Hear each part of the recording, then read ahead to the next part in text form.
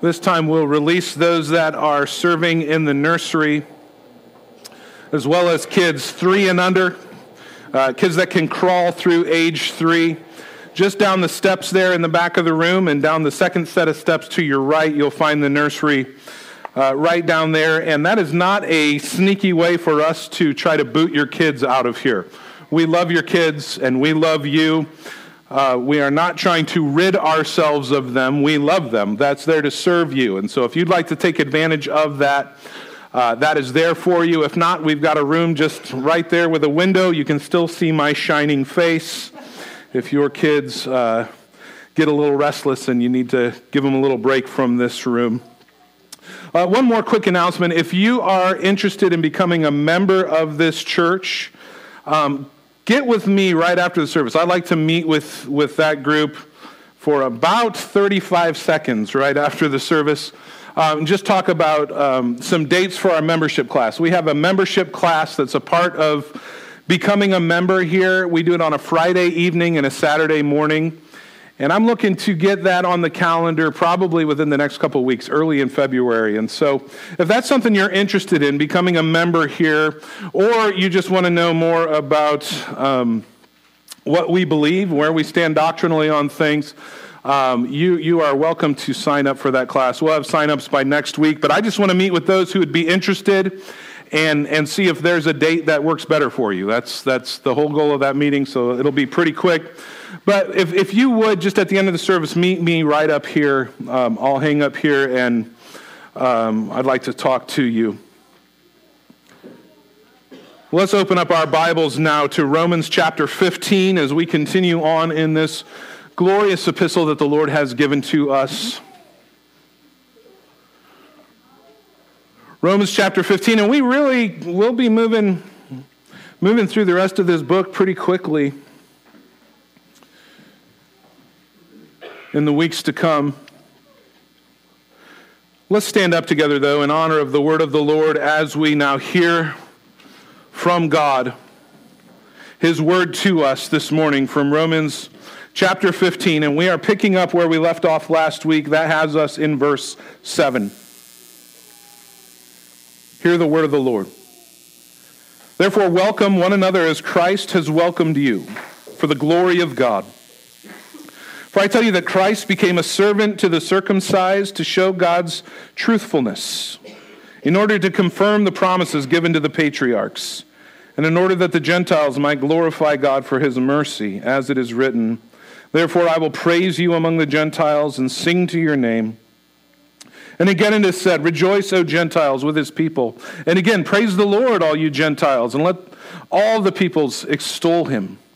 And again, Isaiah says, the root of Jesse will come, even he who arises to rule the Gentiles. In him will many Gentiles hope. May the God of hope fill you with all joy and peace in believing, so that by the power of the Holy Spirit you may abound in hope. Let's pray together. Almighty God, thank you for your living, supernatural, inerrant word. Lord, as you have given to us this pure and perfect gift, we pray by that same Spirit who inspired this text that you would open our ears to hear. Open our hearts to receive your word this morning. We pray that you would accomplish that which only you can do, causing dead hearts to live and blind eyes to see, awakening understanding in the hearts of your people. Pray, God, for myself as I proclaim your word, that the words of my mouth and the meditations of my heart would be pleasing in your sight, O Lord, my rock and my redeemer. In Jesus' name, amen. Amen. You can be seated.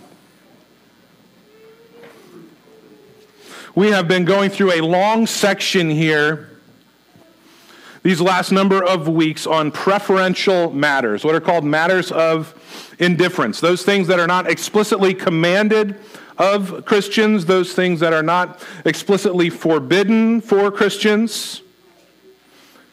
And what we see in the pages of the New Testament epistles as we read these letters, they're often a reflection of conflict.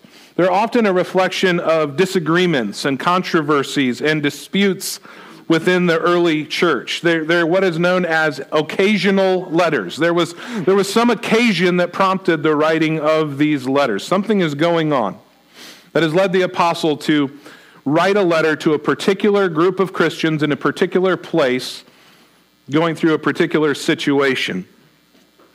And one of the major problems we see in some of these letters is ethnic strife.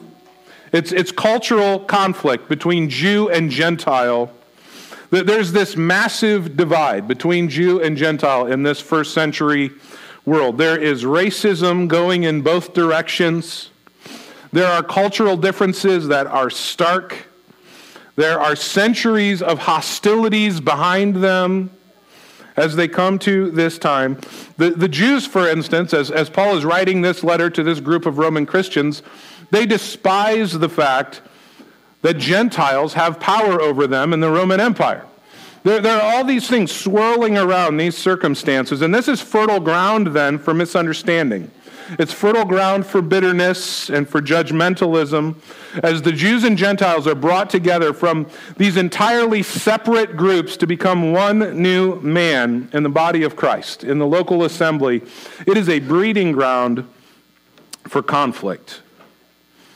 And so we've been looking for some 30 verses now at the divisions that came over matters of personal conscience, over matters of liberty, between what Paul calls the strong and the weak. Those who felt confidence before the Lord to engage in certain practices, or those who did not feel confidence before the Lord to engage in certain practices. And it's quite likely that these differences that Paul has been working through in all of Romans 14, and now as we've been in Romans 15 so far, fell largely along ethnic divides, fell largely along cultural divisions, Jew and Gentile. And so as we come to this passage today, Paul is wrapping up his teaching on our need for unity. He's really wrapping up the substantive teaching of this entire book with this passage that we look at this morning. And he wraps it up with a command for us, with an explanation, and with a prayer. First, see the command here in verse 7. Therefore, welcome one another as Christ has welcomed you for the glory of God. And we know when we see that word therefore, we're always going to remind ourselves that it's pointing backwards. It's pointing at what has just been said. And Paul is really giving us here a summary that wraps up everything he's been saying from Romans chapter 14, verse 1, down to this point. And he sums it up like this: therefore, welcome one another. That's the command. Welcome one another. And he spells out the motivation for us. Welcome one another as Christ has welcomed you. So here's the command: welcome one another. Why? What is motivating us to obey that command? First of all, because Christ has welcomed you, because Christ has accepted you, you too must welcome one another. But we could come at that statement from another angle. Just like Christ welcomed you, you ought to welcome one another.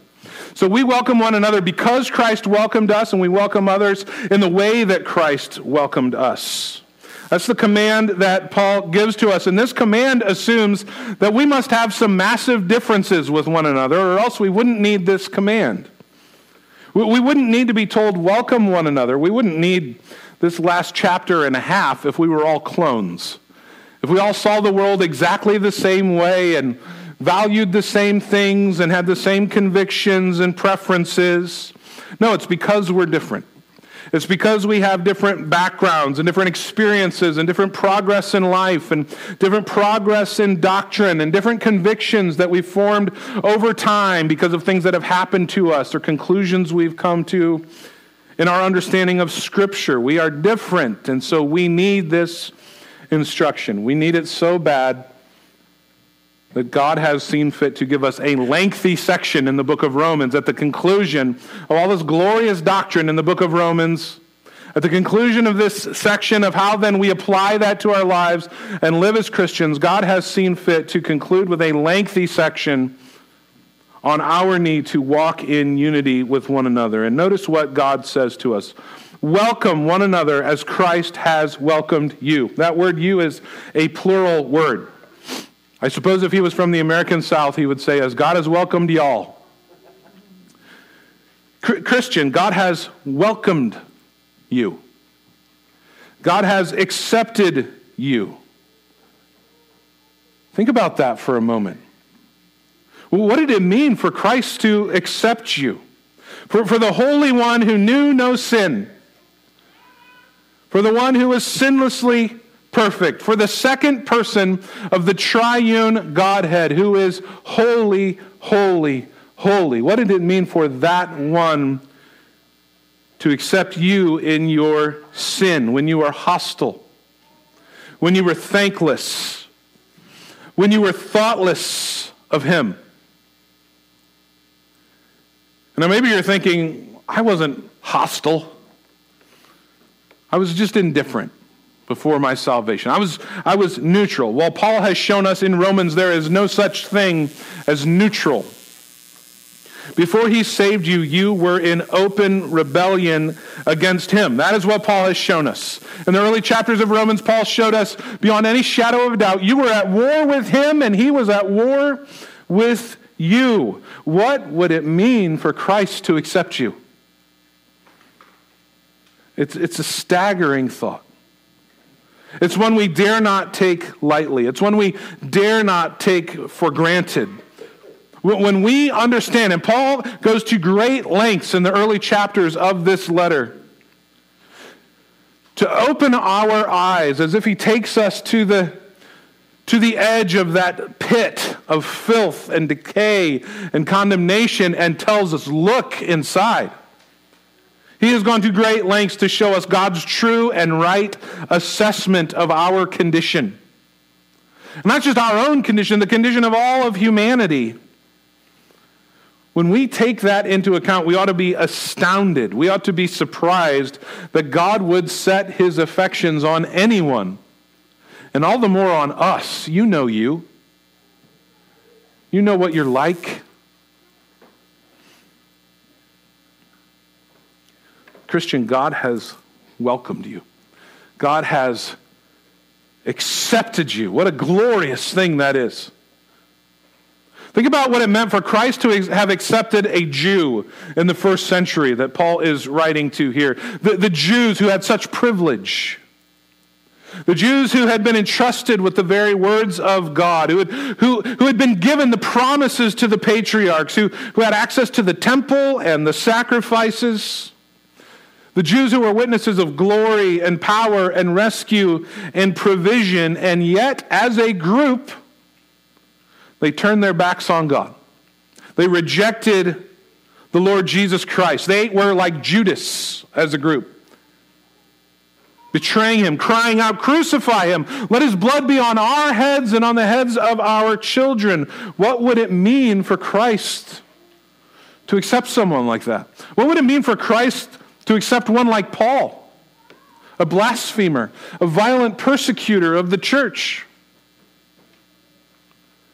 Well, the only hope for the Jew, the only hope for someone like Paul was grace. Infinitely costly grace, in spite of what was deserved. No Jew was going to be saved merely by heredity, by family lineage. No one got in on the coattails of Abraham or Moses. It was all of grace. And what would it mean for a Gentile to be accepted by Christ? Paul told us in the early chapters of Romans the state of the Gentiles. Romans 1 verse 18, the wrath of God is revealed from heaven against the godlessness and wickedness of men who suppress the truth in unrighteousness. Paul goes on from there to describe in shocking detail the desperately lost and hopeless condition of the Gentile world. They knew God existed, but they suppressed the truth. They suppressed the truth they saw with their eyes in creation. They suppressed the truth that they knew inwardly to be true from the testimony of God in the human heart. And in unrighteousness, they pursued evil instead of God. So Paul says God gave them over to their depravity, and they went from bad to worse. And so God gave them over to it, and over, and he gave them over, and he gave them over, and on, from bad to worse, in this downward spiral of rebellion and wickedness and hatefulness and judgment and condemnation. What would it mean for these enemies of God, these worshipers of false God, these slaves of sin, to be accepted by the Lord Jesus Christ? What was their only hope? It was grace. Only mercy. Only infinitely costly grace, in spite of what was deserved. And that's exactly where the Apostle Paul led us in the first 11 chapters of Romans, describing the hopelessly lost state of the Gentiles, showing us the worthlessness of the Jewish system to justify a person, showing us all of humanity cemented in our father Adam into wickedness and corruption, bound up in sin, under just and righteous and good condemnation and wrath from a holy God. And Paul brings us from that state to God's glorious salvation by grace alone, through faith alone, in the Lord Jesus Christ alone. The only reason anyone is accepted by God is because of the justifying blood of the Lord Jesus Christ, who was offered as a propitiation through faith in his life and death in our place. The propitiation, the one who steps in and diverts the wrath of God that is so deserved by us and takes it all himself. It's all of grace. It's all of mercy, so that no man may boast, so that every mouth will give praise to God alone. Every Jew that thought they were in because of their ancestry, but had really been cut off from the one olive tree of salvation and just didn't know it in their blindness and in their sin. Every Gentile who was outside the old covenant, totally without hope, all of these Jews and Gentiles alike have now been grafted into the one tree of salvation. And all who have been grafted in must say, it is only by the grace of God that I'm grafted in. It's true of the Jew. It's true of the Gentile. Believers, that's the only thing that separates us from the rest of the world. We look at the world descending into madness and chaos and just utter moral depravity and insanity that 20 years ago none of us could have imagined we'd be in this place. The only thing that separates us from the rest of the world is mercy. It's undeserved favor and kindness and grace from God. That is it.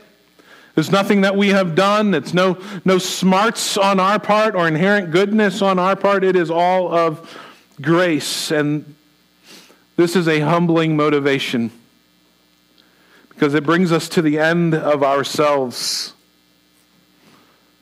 We get no glory from this. Christ has accepted you, so Christians, accept one another. That's how Paul frames this command to us. Every blood-bought believer should, in fact, must accept one another. Does that mean we're all going to be best friends? No. Even in a church this size, we're not going to know everyone else as well as we know some people. It's just the reality of life. We have a limited amount of mental, emotional capital. We have a limited amount of time. That's true. But you can't hold something over another believer in the church thinking, I'm better than you are. I'm more deserving of you are. Grace rips that away from us. I'm more loved by God than you are. My preferences matter more than yours do. No, the cross of Christ stands in clear opposition to such arrogance. We've all been accepted contrary to what is deserved. And so we must accept one another. And the last part of verse 7 through verse 9 tells us the why and the how. Why did Christ accept us? For the glory of God. How could Christ accept us? By becoming a servant. Look at how he explains this in verse 7. Therefore, welcome one another as Christ has welcomed you for the glory of God. For I tell you that Christ became a servant to the circumcised to show God's truthfulness, in order to confirm the promises given to the patriarchs, and in order that the Gentiles might glorify God for his mercy. Notice the end there of verse 7. Why did Jesus take on human flesh? For God's glory. Why did he empty himself? For God's glory. Why did he become a servant? For God's glory. Why did he allow himself to be mocked and scorned and beaten and crucified? For God's glory. Why did he accept the Jews and the Gentiles? For God's glory. He did it, verse 8 says, to show God's truthfulness. It was to vindicate God's name. It was to show that God's promises were true. Jesus Christ became a servant to the Jews, Paul says, for the glory of God, in order to be the very manifestation of his truth. And then notice verse 9, in order that the Gentiles might glorify God for his mercy. So God's merciful to the Gentiles as well, so that they will glorify him. That's the purpose, friends, of our being saved, to glorify God, to bring glory to God. That is why he has saved us. Romans 11, verse 36, Paul told us this, for from him and through him and to him are all things. To him be glory forever. Amen. God's truth is to be honored. God's name is to be exalted. We are reconciled to God, and we are reconciled to one another ultimately for God's glory, for his honor, for his fame, for his renown, so that he will be worshiped. That's the why of our acceptance with Christ. Why have we been accepted by Christ? For the glory of God, the eternal glory of God. Now, how does God do that? How are we accepted? How does God take rebels? How does God take a treasonous, rebellious people who have earned condemnation and wrath and nothing else with our lives? How does he take those people and accept them? First, verse 8 says, by Jesus becoming a servant to the circumcised. It's, of course, a reference to the Jews. Jesus was the Jewish Messiah. He even says in Matthew 15, I was sent only to the lost sheep of the house of Israel. Paul says Jesus became a servant to the circumcised to show God's truthfulness in order to confirm the promises given to the patriarchs. In other words, Jesus came as a servant to the Jews because God said he would. That's what Paul tells us. Jesus came to save because God keeps his promises. This word here that Paul uses, confirm, it means to put something beyond doubt, to remove any question whatsoever of its truthfulness. It is certain, it is sure. And so Jesus' coming as a suffering servant to the Jews is proof positive. It is a sure sign that Jesus is going to do everything that God said he would do. That's what Paul tells us. He came as a servant, so we would look at that and we would say, if God confirmed his word with that, then he will surely do all that he has said he will do in Christ. Second, then, verse 9 says, Christ was able to accept us by becoming a servant to the Gentiles. He makes these parallel statements here. Christ became a servant to the Jews on behalf of truth. Christ became a servant to the Gentiles on behalf of mercy. What a word, mercy. The withholding of deserved punishment. Having pity on someone in a miserable state. All we need to do is read the first 3 chapters of this book to see the miserable state that we were in. That's what God has done, though, in Jesus. We don't get the judgment we deserved. Instead, we get blessing beyond measure. We're grafted into the one olive tree that is Christ, given life instead of death. And to what end does Christ do this? It's for the glory of God. He saves us, he rescues us so that we might glorify him. And in the next 4 verses here, Paul's going to demonstrate this. He's going to take us on a grand tour of redemptive history, summarizing the whole Old Testament by pulling proofs from the law, the prophets, the writings. He's giving us a sampling of every section of the Old Testament to demonstrate for us that this is true, demonstrating that the entirety of the Scripture presents to us a unified plan of redemption, a unified plan of salvation. There has only ever been, Paul is going to demonstrate for us in these texts, there has only ever been one people of God. It's not that there was Israel, there were the Jews, and God dealt with them this way, and then in the New Testament, the Gentiles came in, but we still kind of coexist with the Jews being over here and the Gentiles being over here, and God deals a little different. No. Paul demonstrates for us there's only ever been one people of God. There has only ever been one tree. There's only ever been one church. There's only ever been one salvation, one plan of redemption for all of God's people for all of time. Look what he says here, continuing on in verse 9. As it is written, therefore I will praise you among the Gentiles and sing to your name. Again it is said, rejoice, O Gentiles, with his people. And again, praise the Lord, all you Gentiles. Let all the peoples extol him. And again, Isaiah says, the root of Jesse will come, and even he who arises to rule the Gentiles, in him will the Gentiles hope. Paul brings these Old Testament witnesses forward to show us it's the same Jesus who is the salvation of the Jewish people is the same Messiah as the Gentiles as well, and that was always the plan. That was always what God was doing. And so he quotes 2 Samuel 22, which is also Psalm 18, which tells us God's praises will be sung among the Gentiles, that they may hear, that they may believe, that they may join in his worship. He quotes Deuteronomy 32, which commands the Gentiles to worship God with his people Israel. Well, that's what's happening right here in the Roman church that Paul's writing to. It's what Paul calls the mystery of the gospel. Jews and Gentiles together, worshiping with one voice.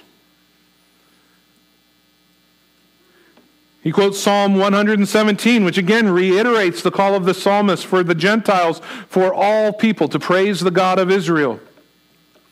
In verse 12, he quotes Isaiah chapter 11, which tells us that the root of Jesse is also the Savior of the Gentiles. In other words, the Savior of the Gentiles would be a Jewish descendant of Jesse. And Paul's point is simple here. The plan of God was always to make for himself one people.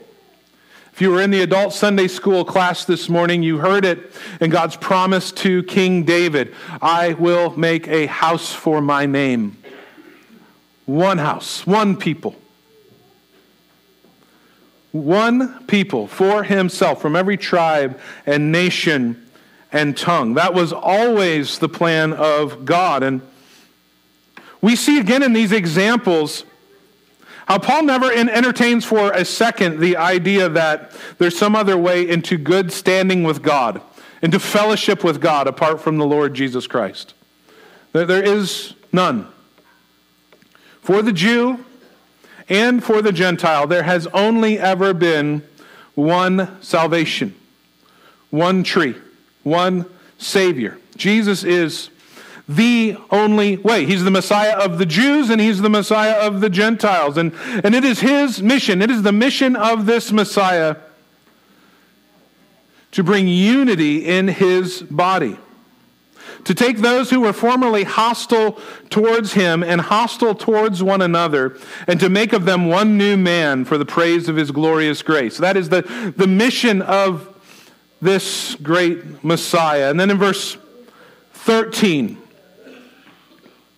he reminds us of the source of this blessing, this work that God is doing.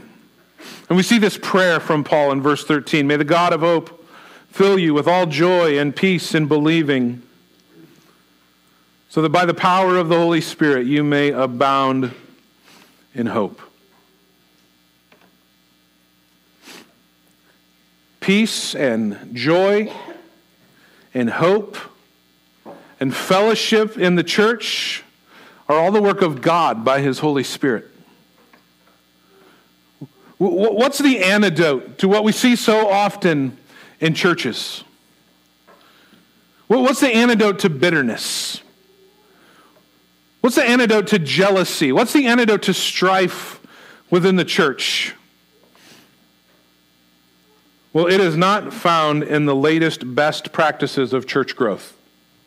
It is not found by looking to the business world and looking at successful companies who seem to be doing well and saying, what are they doing? What are they doing to make their customers like them and want to come to them? What are they doing to make their employees like each other and not want to quit working there?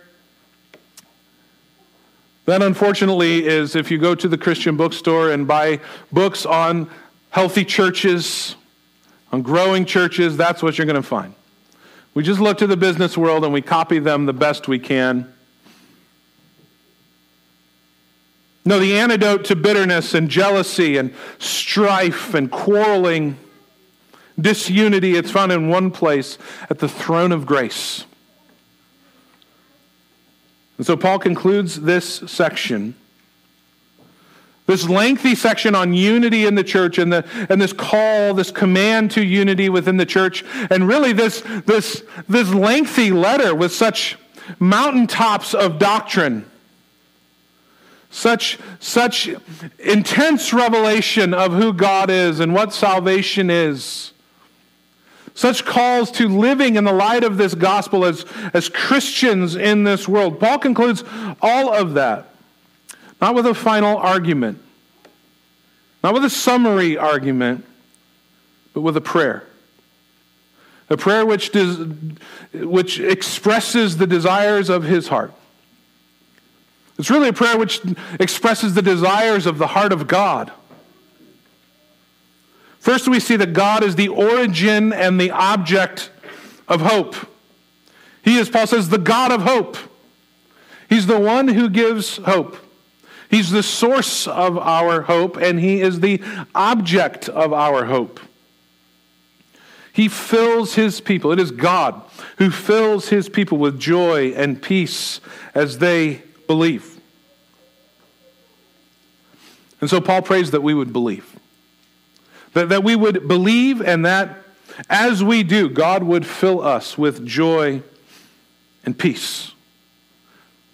If you want to have joy, let me tell you this. If you want your joy to grow, don't go to the Christian bookstore and buy a book that's got a lot of flowers and clouds on the cover and promises you it can deliver it. Read the words of the Apostle Paul, who talks about joy more than anyone else, by a landslide. He mentions joy 21 times in his writing. I think the next closest is John at 9. Read the words of Paul. He is an apostle of joy. Then he tells us the goal of his prayer. Why does he pray to God? That God would fill you with joy and peace as you believe. He says this, so that by the power of the Holy Spirit you may abound in hope.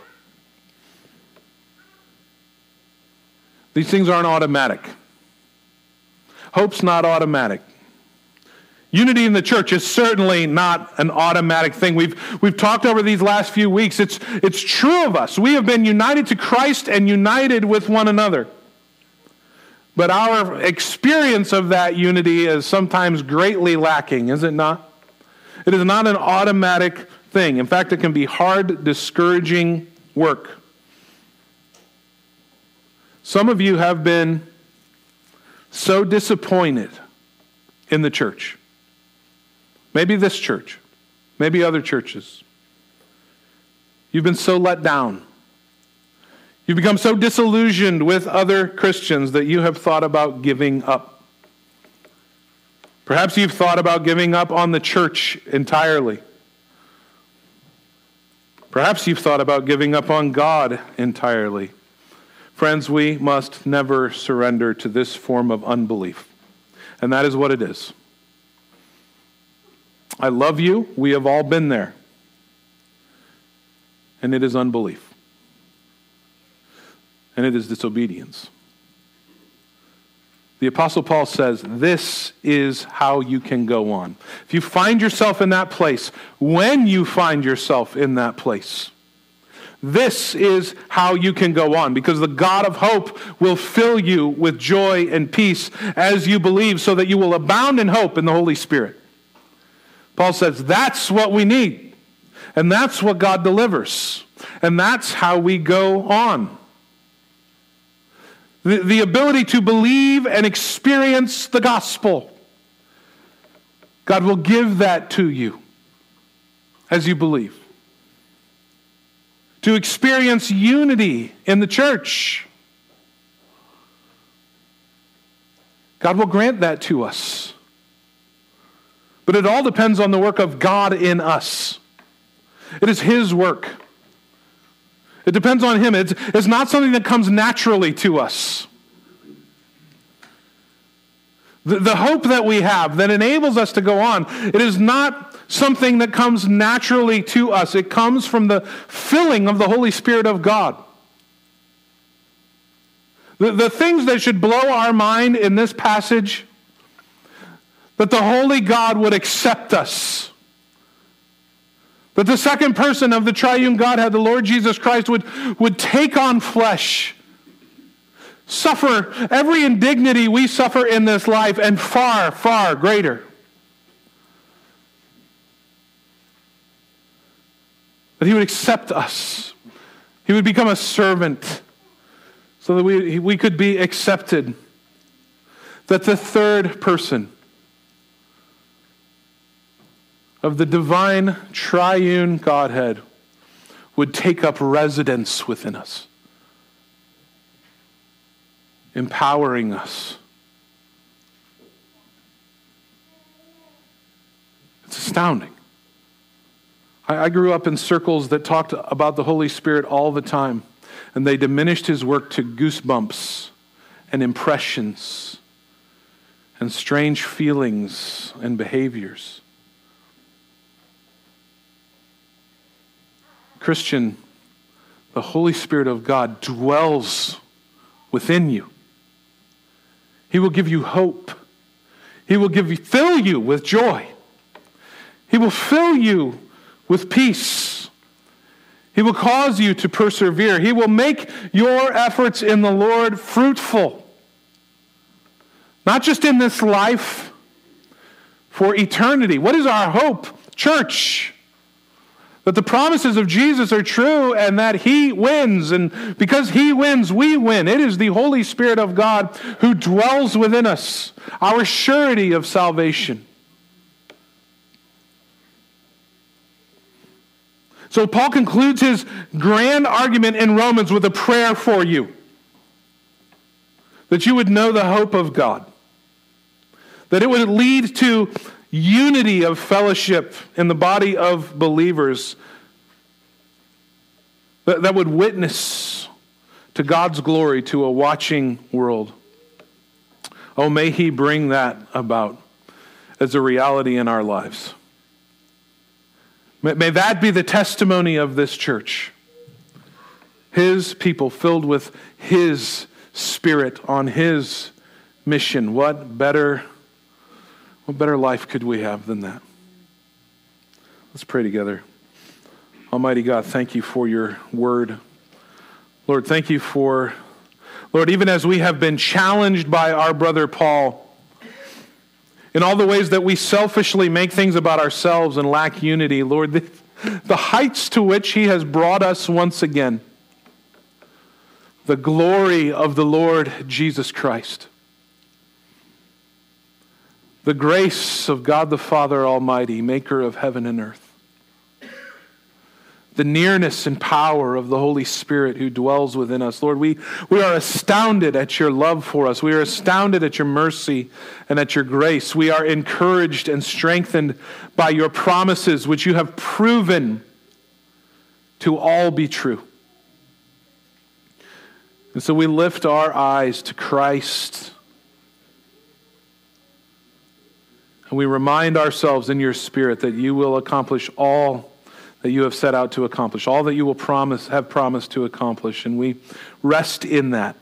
And even as we rest in it, Lord, we pray that you would give us vigor and strength and courage to be about the work of the kingdom every day of our lives here on this earth, for your glory, for your name's sake, for the joy of your people for all time.